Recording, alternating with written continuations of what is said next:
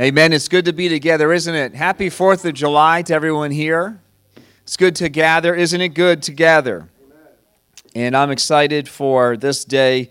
I don't think I've ever been as excited for a July 4th as I am today. I have celebrated, just like you, July 4th every year, and I enjoy the barbecue part of it and the fireworks, and I always knew, the history. I knew what we were celebrating. But the fact that Sunday landed on a July 4th made me look at it in a much more spiritual eye than I probably have ever looked at it before. So I'm excited to preach to you today. We are a blessed nation, aren't we? We are so blessed. God has truly blessed this nation more than we realize. Much more than you realize. I just heard a statistic yesterday in preparation for the sermon, and, actually, let me read this verse. Jimmy gave me a verse before the sermon, and it's Psalm 33:12. Blessed is the nation whose God is the Lord, the people he has chosen as his own inheritance. We are blessed because God was the center of this nation. God was the foundation of this nation. And I'm going to get into it, but they're trying to rewrite that history and trying to remove God from our history, and it's just not true. I'll get more into that in a moment. We are so blessed, and we've been blessed because God was the center. It's not a coincidence that we, the only nation in history second to Israel that made a covenant with God as a nation, not just a people within a nation, but as a nation made a covenant with God. And we are the only nation in the world that was not an ethnicity. We were literally filled with so many from around the world, right? We had moved from all around the world to here, and then we made a covenant with God. God, we want you to be the center of this nation.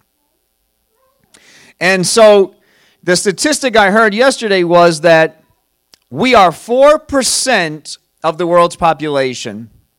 So there's 96% of the population surrounds the rest of the world. And out of that 4%, that's us, we produce more technology, more inventions, more medical breakthroughs, more art, more in the media, etc., than all of the 96% of the world. Little 4% of the world produces more than the rest of the entire world combined. It's not a coincidence. God was the center of this nation, and he wants to be the center again. Amen. July 4th, 1776, the United States, 244 years ago today, we made a declaration. And we celebrate this declaration. We thank God for his faithfulness to this country.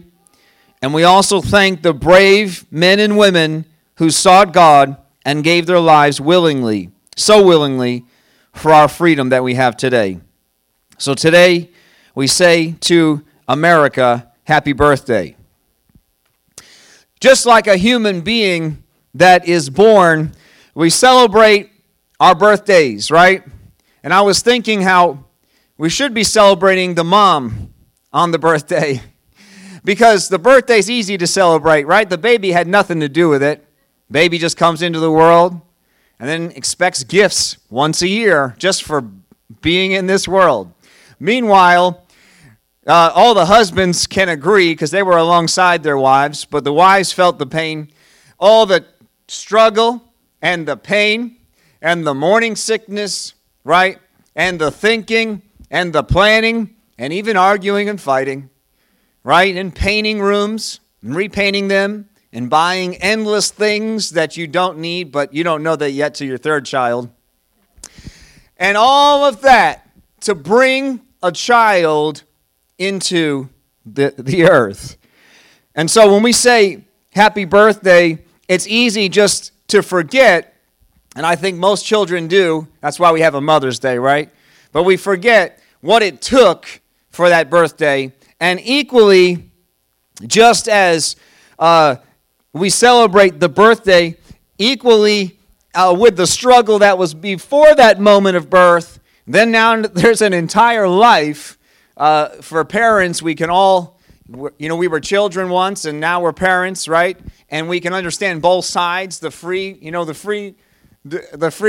that you have as a child. You kind of just come and go and run around, and you don't realize that your parents are literally stressing out night and day over you, making sure that you're not getting into trouble. You're not doing the wrong things. How are you thinking? What are you doing? Et cetera, et cetera, et cetera, right? Who can agree now? You can see both sides. You were the child that was free and didn't think anything of doing something wrong, not realizing, the strain and pressure it puts on a parent, right? And the parent must then continue to pray and seek God and fast and continue that struggle really before the birth for the rest of that child's life until one of us is gone from the earth, right? You're going to continue that. And so today I want us to think about that. I want us to think about, as we think about July 4th, that it was not just a day and it was not just a declaration. It wasn't just a signing of this paper, but there was a tremendous amount of struggle and a pregnancy, if you will, that went into that signing, and then also what it took, what that declaration meant, what that commitment meant, and what it was really for the people of that time. It was not going to come easy, but if they trusted God, just as we trust God with our children, they believed for this nation, just as we believe for our children, that God will bless this child. God will bless this nation, which is a child. It was really a child of their thought, of their imagination. They thought it's possible. We can have democracy. It had never been done before. We can not have a king. We can have the people working together, and ultimately, there's still going to be this a guy over top, kind of as an image, but ultimately we know that God's above him. And so it was actually called the American Experiment. Do you guys know that? Some history. It was called the American Experiment because it had never been done before. And we can see today, just hearing this statistic, a lot of what's trying to happen today, the devil's actually trying to destroy the image of America for a couple of reasons. Number one is it makes us disrespect what God really did to get us here. But also, it's to try to just mar the whole image. Really, this nation has done more. I don't have the exact statistic, but I brought it to the pulpit before. We have done more in the missionary field than all the other nations of the world. Do you realize that? This nation has done more in the missionary field for the gospel of Jesus Christ than any nation in the world. And so, there's going to be some errors along the way. Everybody say errors. There's going to be some mars in our image. There's going to be some scars. Who sitting here is a perfect person? Anybody willing to raise your hand and say you're a perfect person? And yet, what they want us to think today is that we are an imperfect nation, so that means that we have to forget the whole thing and squash the whole thing. Imagine God threw us out because of our imperfections. Now, does that mean that they don't matter?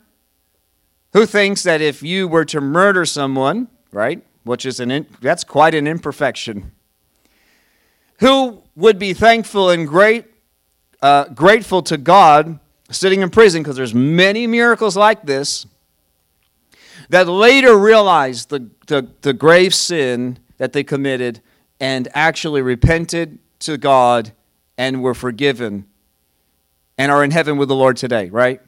Imagine if God judged them based on their imperfections and not on what God saw in them. Amen.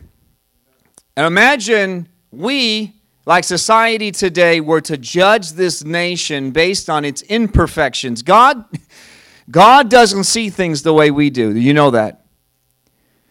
All of our imperfections actually, and our scars, we know as individuals, help us to what? To grow and to become better. If it wasn't for you going through a traumatic experience and making mistakes, you would never know that you needed to improve. We'd all just be in pride, thinking we're all perfect, because we're not. And neither is this nation. And yet, just like an individual who's imperfect relies on God and God guides them through their life, even making mistakes, this nation, even being imperfect, is being guided by the hand of God. Amen.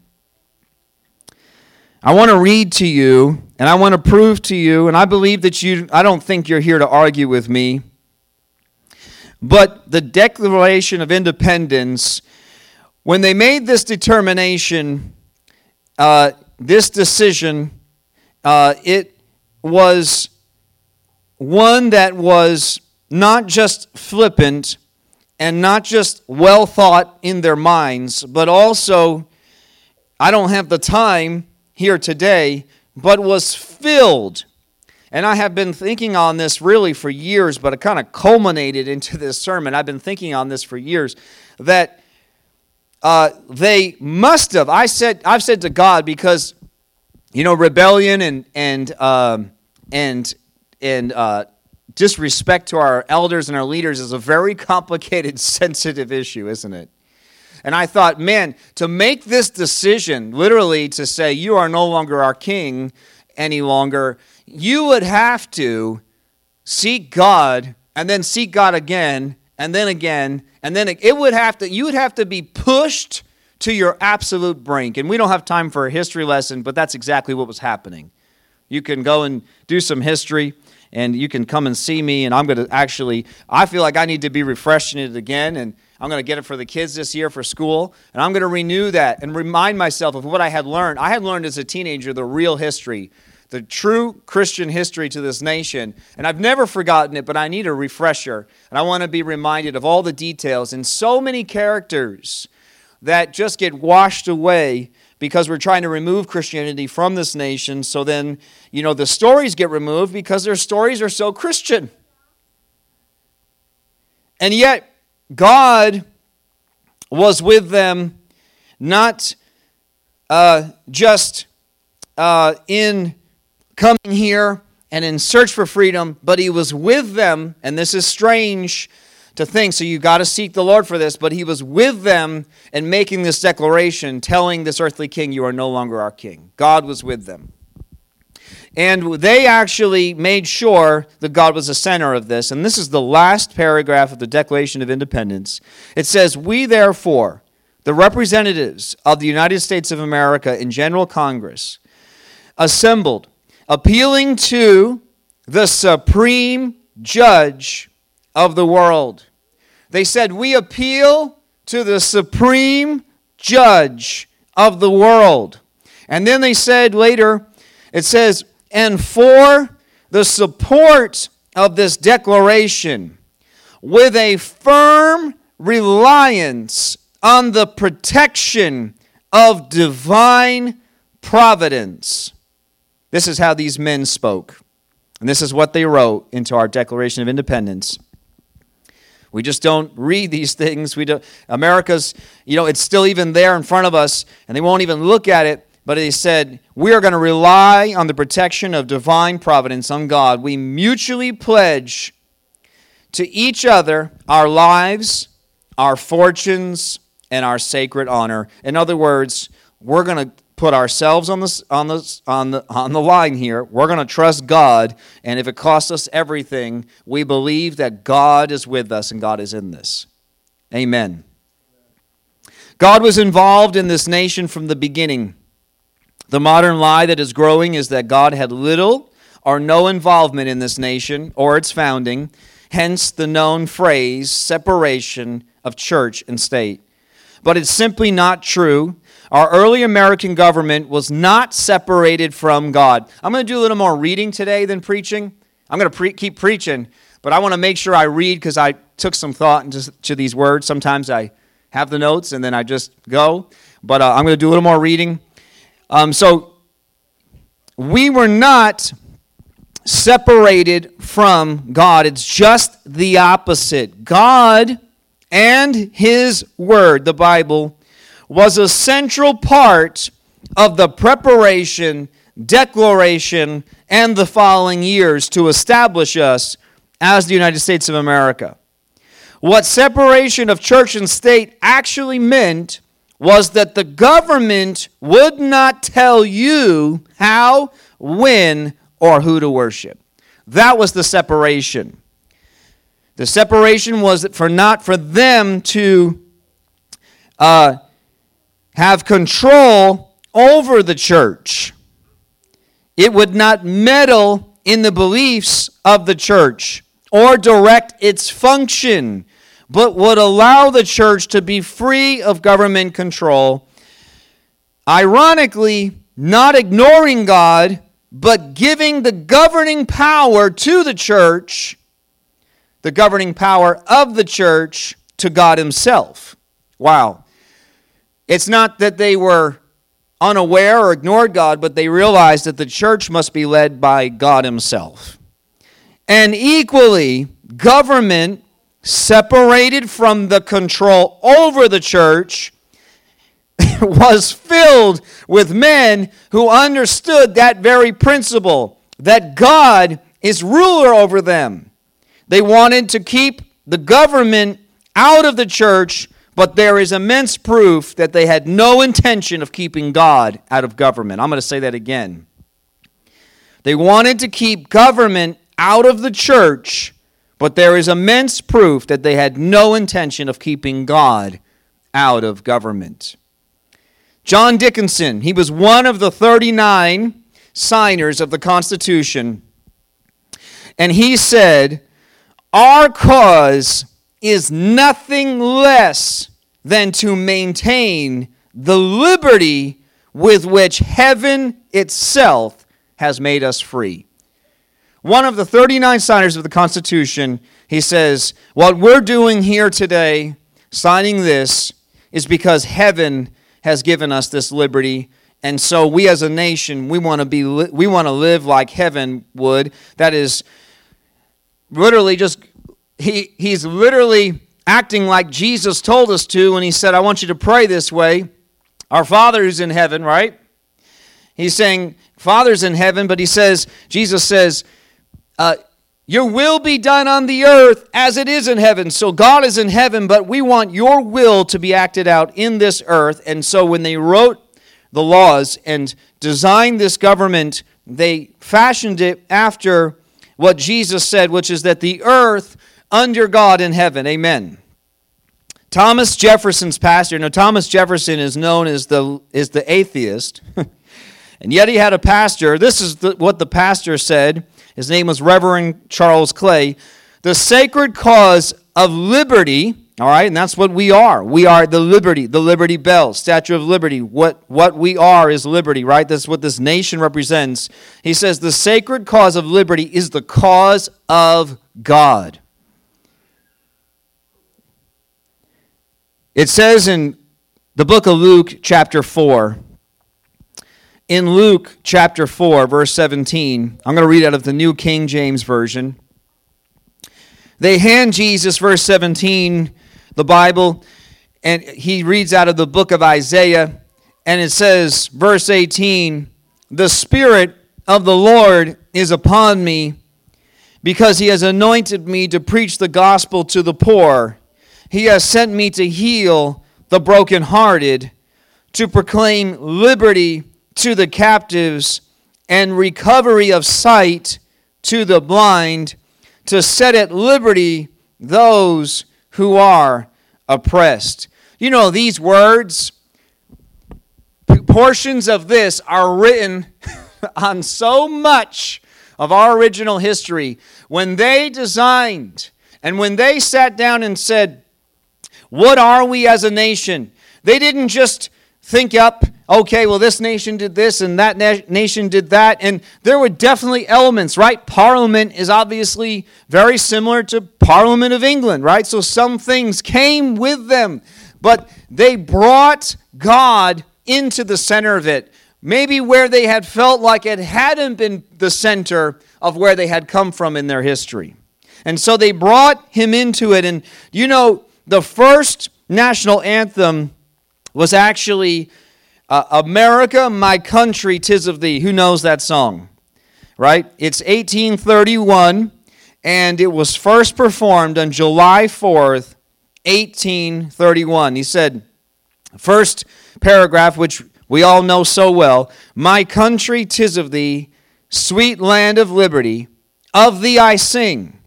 Land where my fathers died, land of the pilgrim's pride, from every mountainside, let freedom ring.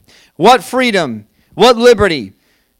Directly from the concept of God and Jesus' purpose in the earth, which is to give us liberty. That Jesus literally came into the earth to bring liberty to us.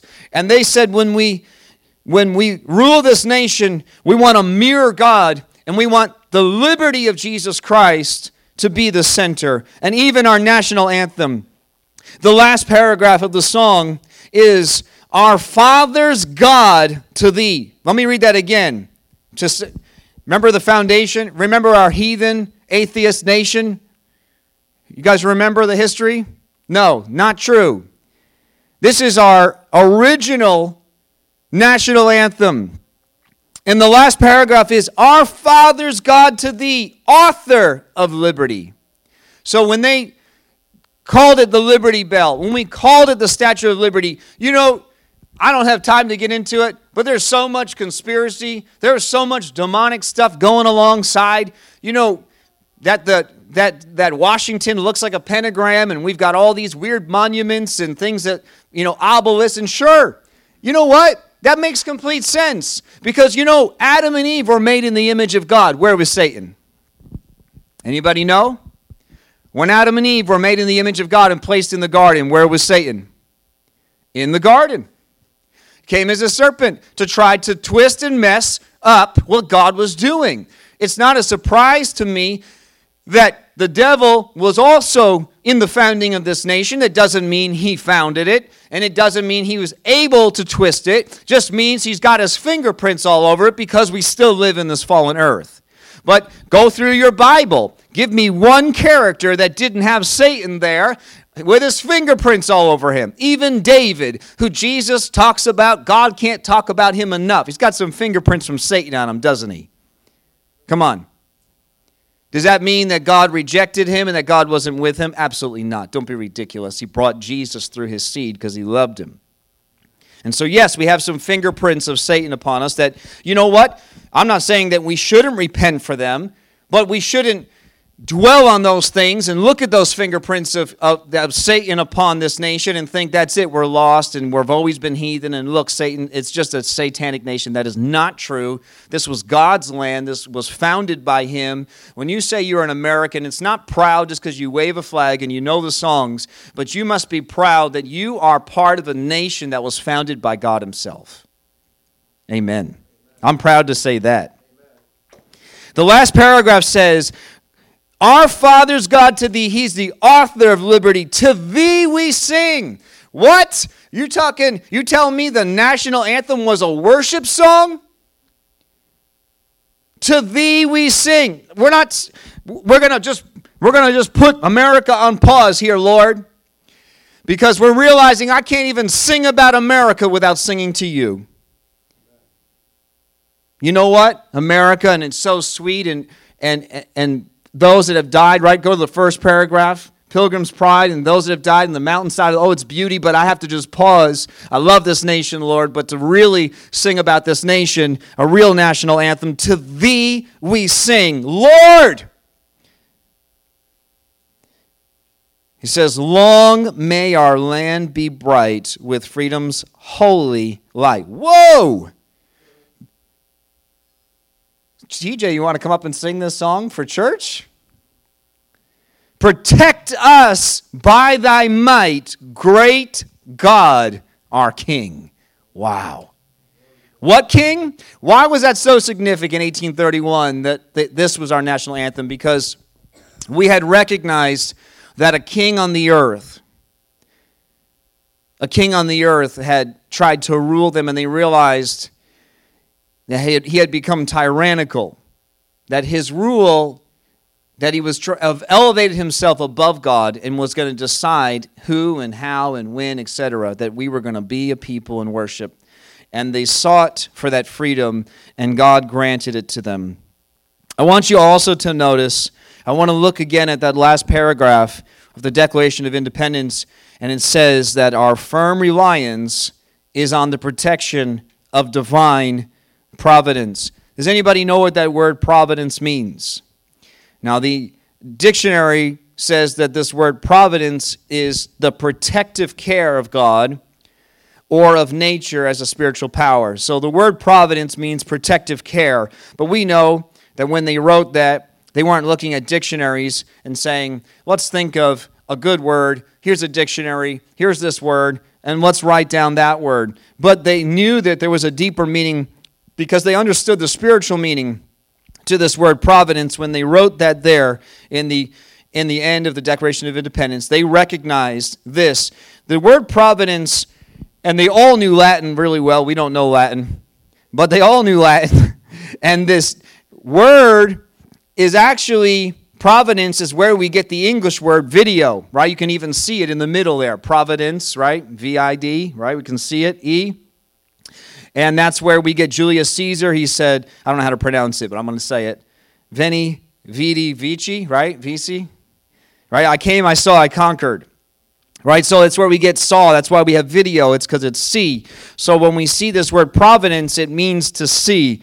It means that God saw. It means that he looked. It means that they were like, okay, we're going to trust in God who sees. And it's not just that he sees. It's not just foreknowledge. It's not just foresight, but it's much greater than that.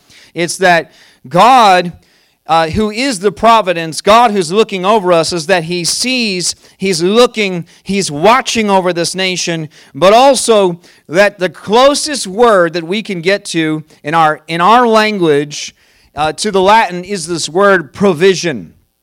And it's not just that God sees and he saw and he had foreknowledge, but that he would provide, that he would look after and provide for us, which is very interesting because Jesus told us, I don't want you to focus on this earth. I don't want you to focus on trying to think about what you're going to do and how you're going to do it and what you're going to wear and what you're going to eat. My Father will take care of all those things. You look to me and you trust in me. And right there in the Declaration of Independence, they had an understanding that it was impossible to do anything. And they said, that's why we're going to give our lives, give our fortunes, even our honor. Because we realize that we cannot do this, that it's got to be God. In fact, you realize that the American army was a ragtag bunch of farmers going against the most elite army and navy, we didn't even have a navy, of the world. England in the time was the most elite of the world, and we were what? Just a bunch of farmers here. And yet, we conquered them not because we were really good at war, but because we trusted in God. And God had his plan and his purpose for this nation. Amen. Can I get an amen? The first time we actually see the word providence in the Bible is in the Old Testament, and we have Abraham.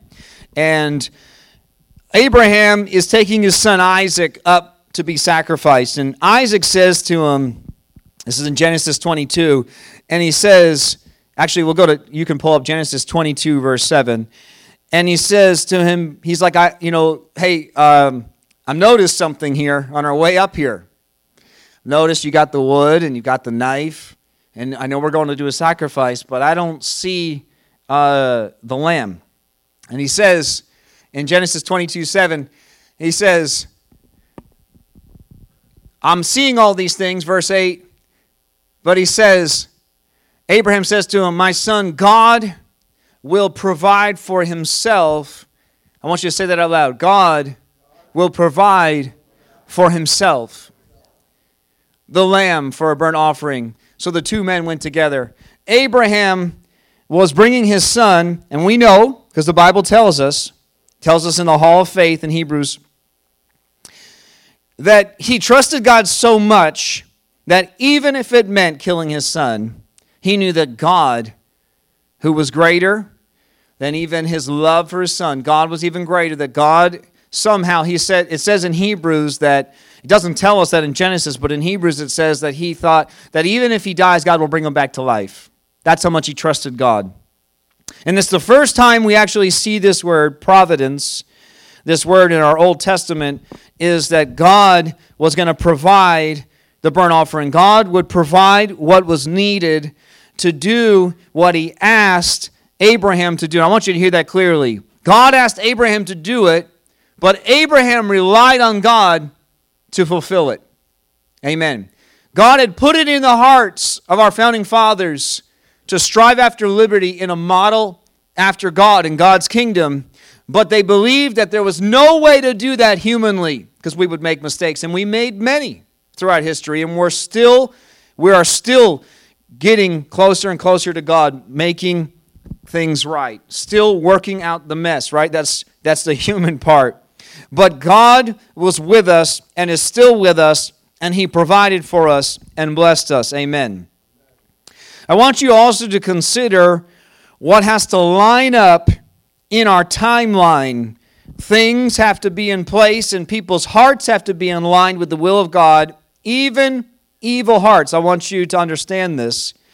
Even evil hearts have to be in line for God to do what he wanted to do in this nation. It is clear. Again, it's 12:05, and I know it's 4th of July, so I'm not going to take 3 hours and give you a history lesson. But I will say in 1 minute that it is so clear that God was with us and with our founding. It is so clear. And yet, and that's it. That's your minute.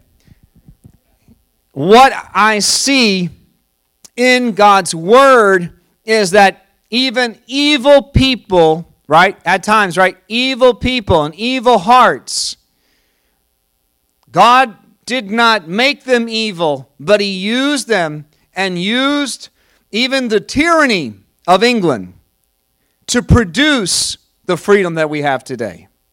That doesn't mean that God made the King of England evil, didn't make him tyrannical. It just means that God said, this is the moment that I knew even before time began that this is how his heart would be, and I'm going to use it to inspire this people to truly trust in me and create a nation that has been lined up with the kingdom of God. We can look, and actually in our Bible, the book of Exodus, chapter 3, we have Moses. Exodus 3, verse 1. Moses, he's tending his flocks, and he sees a burning bush. He says, I don't know why this bush is not burning up. He turns aside and he goes to see it. Verse 3, he says, it's amazing. Verse 4, comes to take a closer look, and then God speaks to him. All right, so Moses is having an encounter with God himself. God is speaking.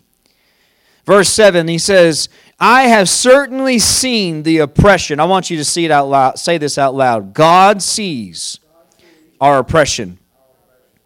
Even now, even what is going on in this nation right now, God sees it. I want you to say it so that you believe it. God sees it.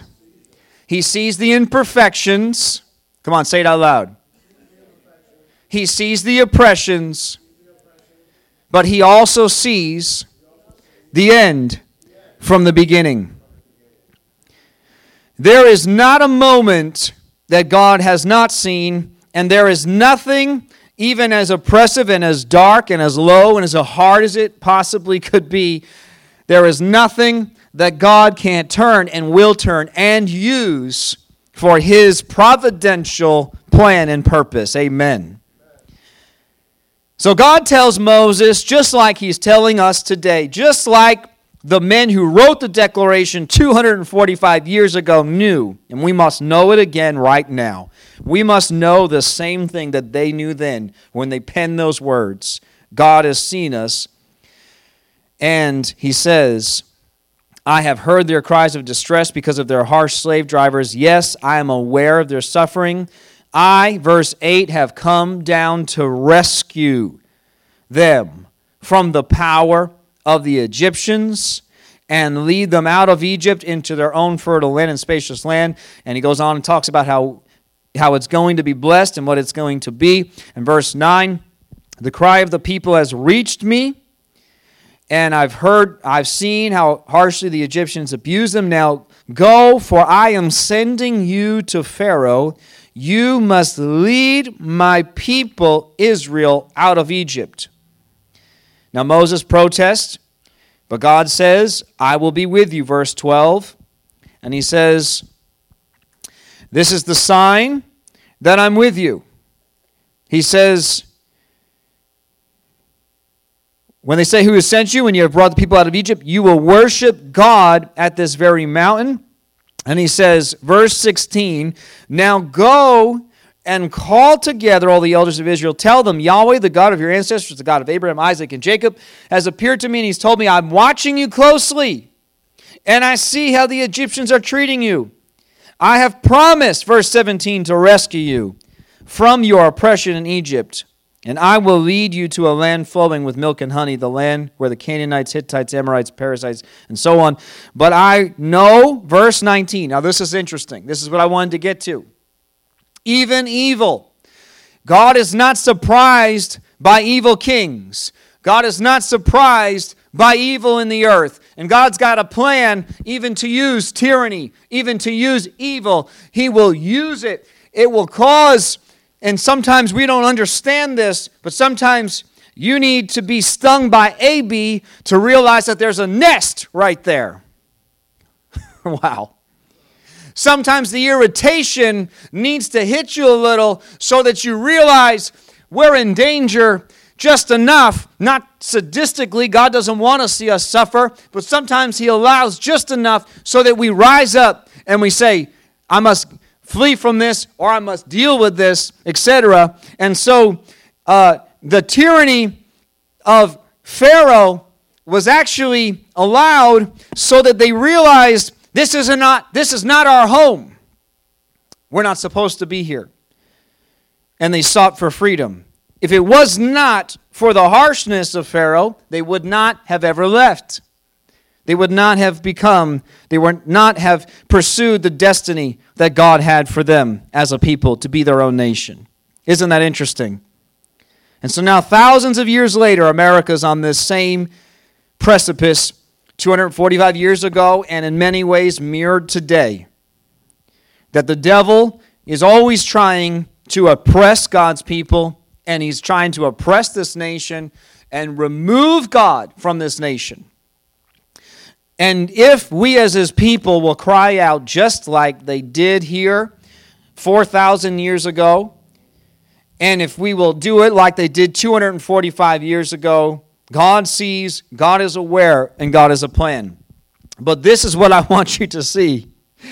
Not only is all of that true, but it says, verse 17, "I'm going to do it." Verse 19, "But I know that the king of Egypt will not let you go unless a mighty hand forces him." God said, "I'm looking, I see the issue, but Pharaoh's heart is hard." Now many people we look at the verses, and it's even misinterpreted in Romans 9. We think that God just pulls our strings. Some people have interpreted that we're just like puppets, and God's the puppet master, and we just... marionette, how do you say that? Marionette? Right. Marionettes. But we are not like that, just puppets pulled.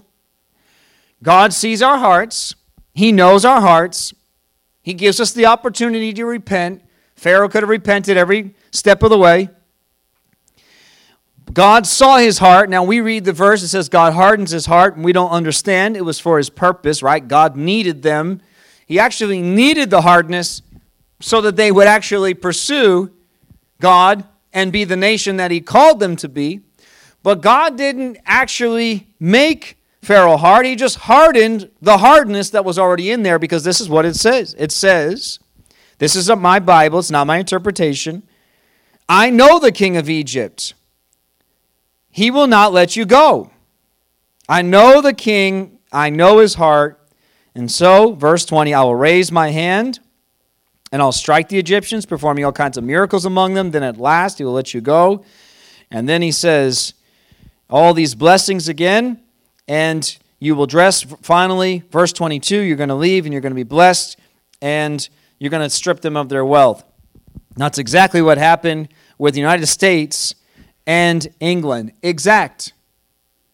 And it was not that the king was even, that God even had to harden and do something that was against his nature, but he was already hard, he was already tyrannical, so the Lord worked with it and used it. You know, all of those that are evil today that are trying to destroy us and rip away our freedoms that we have in this nation and try to mar the flag and mar all this history, we can actually look exactly the same way to God as they did and call upon him again. We can look and we can say, God, you are greater, Lord, than all of this tyranny and all of the evil, and the devil's fingerprints are on our nation, but God, we can be better, we can be greater, we can trust you to use it to fuel us to be the nation that you've called us to be. Amen.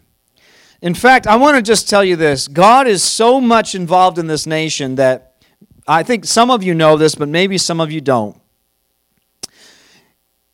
In 1826, 2 of our 5 original founding fathers died on the same exact day. Did you know that? 2, 1826. And in 1831, now wait, I'm going to get you. James Monroe dies. Now, what day do you think that all 3 of these men, James Monroe dies within 5 years, but 2 die on the same day. James Monroe is within 5 years of him. All 3 of the original 5 that sat down, they died on July 4th. So they wrote this declaration. God, they said a promise. They said, God, even our lives are in your hands. Our lives, our fortunes, our honor, it's in your hands. God says, okay, I'll take you up on that. They all lived long lives. It's not like God robbed them of their lives and they died young, just to prove his point that his hand was over this nation. But that they were to die on the day they declared this freedom, something that God had put in their heart, which cost them dearly, it cost them all. They knew that that was a death sentence to write their name. When they signed their names on that Declaration of Independence, that was a death sentence. And when they did that, and they wrote these words, God was with them, and to prove it for us. I mean, they didn't need to be proved. It didn't need to be proved to them because they're in heaven in glory with Christ. Right? Whether it's July 5th or July 3rd, they were with Christ. And they knew that they had done what God had asked them to do and birthed this nation and trusted him. And their death was not for them on that date, but it was for us.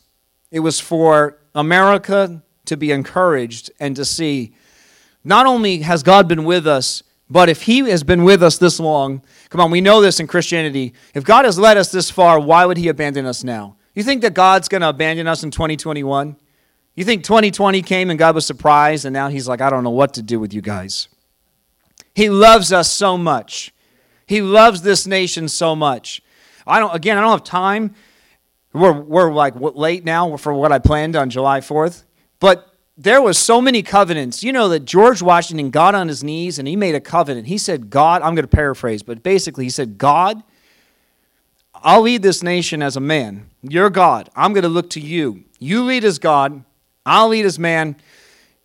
We work together. I promise to honor you and honor your word and lead like you would want me to lead, and you promise to bless us. You know, isn't that incredible? Isn't that amazing? This is what was said, actually, not today. You know, I love how we're trying to rewrite history. You know, it's like trying to rewrite the Bible. We're trying to do that too. But let's go back to the horse's mouth. Let's go back to history. This is what the newspaper said on July 4th when this happened.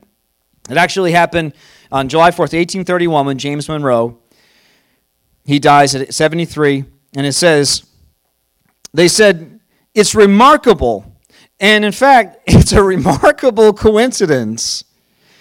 At the least, since Thomas Jefferson and John Adams had also died on July 4th, 1826. Now, this is what's interesting. On the 50th anniversary of the Declaration of Independence. Do you know what 50 means to God? Come on, numbers are important to God. That's right. We don't get obsessed with numerology and stuff, but God is the God of numbers. Numerology copied God, right? God created the 7. God created the 666. That's his word, right? God created the Jubilees. Then numerology came along and tries to mar it. So we're like, oh, we don't touch those numbers. We don't get into all that because that's not God. That's not true. The devil tries to mess up everything that God's doing. God did it as a proof because 7 times 7, 7 sevens is 49. That's the completion. This is the Bible. It's not me. This is Jewish history. This is Bible history. So the 50th represents a refreshing, a new beginning. It was a jubilee. And do you know what the jubilee, you know what you're supposed to do? It was a year of liberty. It was freedom. On the jubilee, you had to release debt. You had to release homes. If you had owned homes, you had to release slaves. How interesting. God's proof that what he was going to do and continue to do in this nation, that was going to be released. That whatever bondage, that there was bondage, it was going to be released. Amen. Isn't that incredible? On that date, 50th, come on, tell me that that's a coincidence and not providence. And they knew it when they wrote it. We must know it today. We must believe that God is with us. In fact, you know, I've been doing a lot of thinking these last couple of days, and I'm closing here, but thinking about our foundation, and I thought, you know, even if the founders were completely unaware, let's just play the not God's advocate. I won't give him any credit. Even if the founders were unaware of what was going on and they were just cogs within a machine, right? It cannot be denied that God had his hand on this nation from the beginning. Even if the men themselves were evil, even if history is right that they were all evil and they all had satanic agendas, Illuminati, Masonic agendas for this nation, I guarantee there's some of those things are true. I just don't believe all of them are true. I'm not going to say it again, right? But Satan's in the garden. Of course he would be in the founding of the nation. Even if that was true, I cannot deny, history cannot deny that God had his hand on this nation from the beginning. God was thinking of you and I when he created this place to display what it was to live in freedom, to live in liberty. And it produced a people out of this nation that have run all over the world for other nations' wars, other nations' crises. And we have gone, as I mentioned earlier, into the unreachable parts of the world for the gospel because of what God did for us. And that came out of that foundation, the foundation I believe that God was with us, his hand was upon us. I just want to pray now, Lord Jesus, we thank you and we praise you. Lord, just like our founders that look to you, you are the center, Lord, of the whole desire to get here, Lord, to get to this land, to worship God in freedom and in liberty. Lord, just like their hearts were after you, Lord, of course, we know that some were not. Lord, in Israel and in your word, even Judas was not after you, and it did not stop your plan. Satan even filled him and condemned you to that cross, but Lord, it was part of your plan. We thank you, Jesus. We thank you, Lord God, that there is no evil that you've been unaware of. In fact, through your word, we can see and know that you use it. When evil rises up, when tyranny rises up, even in this hour, Lord, as the destruction of this nation, Lord, we're on the cliff of it. They're trying to destroy and remove you from this nation. Remove, Lord, all of this history that you were the center of this nation and just take you out and create a new thing. God, I thank you. I thank you, Lord, that just like our founding fathers, it's fuel to the fire. I pray that it causes us to pray all the more, to seek you all the more, and to know that there is still a God of providence over this nation who is looking not just with foreknowledge, but with provision to our future. And if we will seek Him and trust in Him, He will bring us through even struggles and trials, but to the other side, to a promised land, a place of blessing. In the name of Jesus, we pray. Amen. Amen.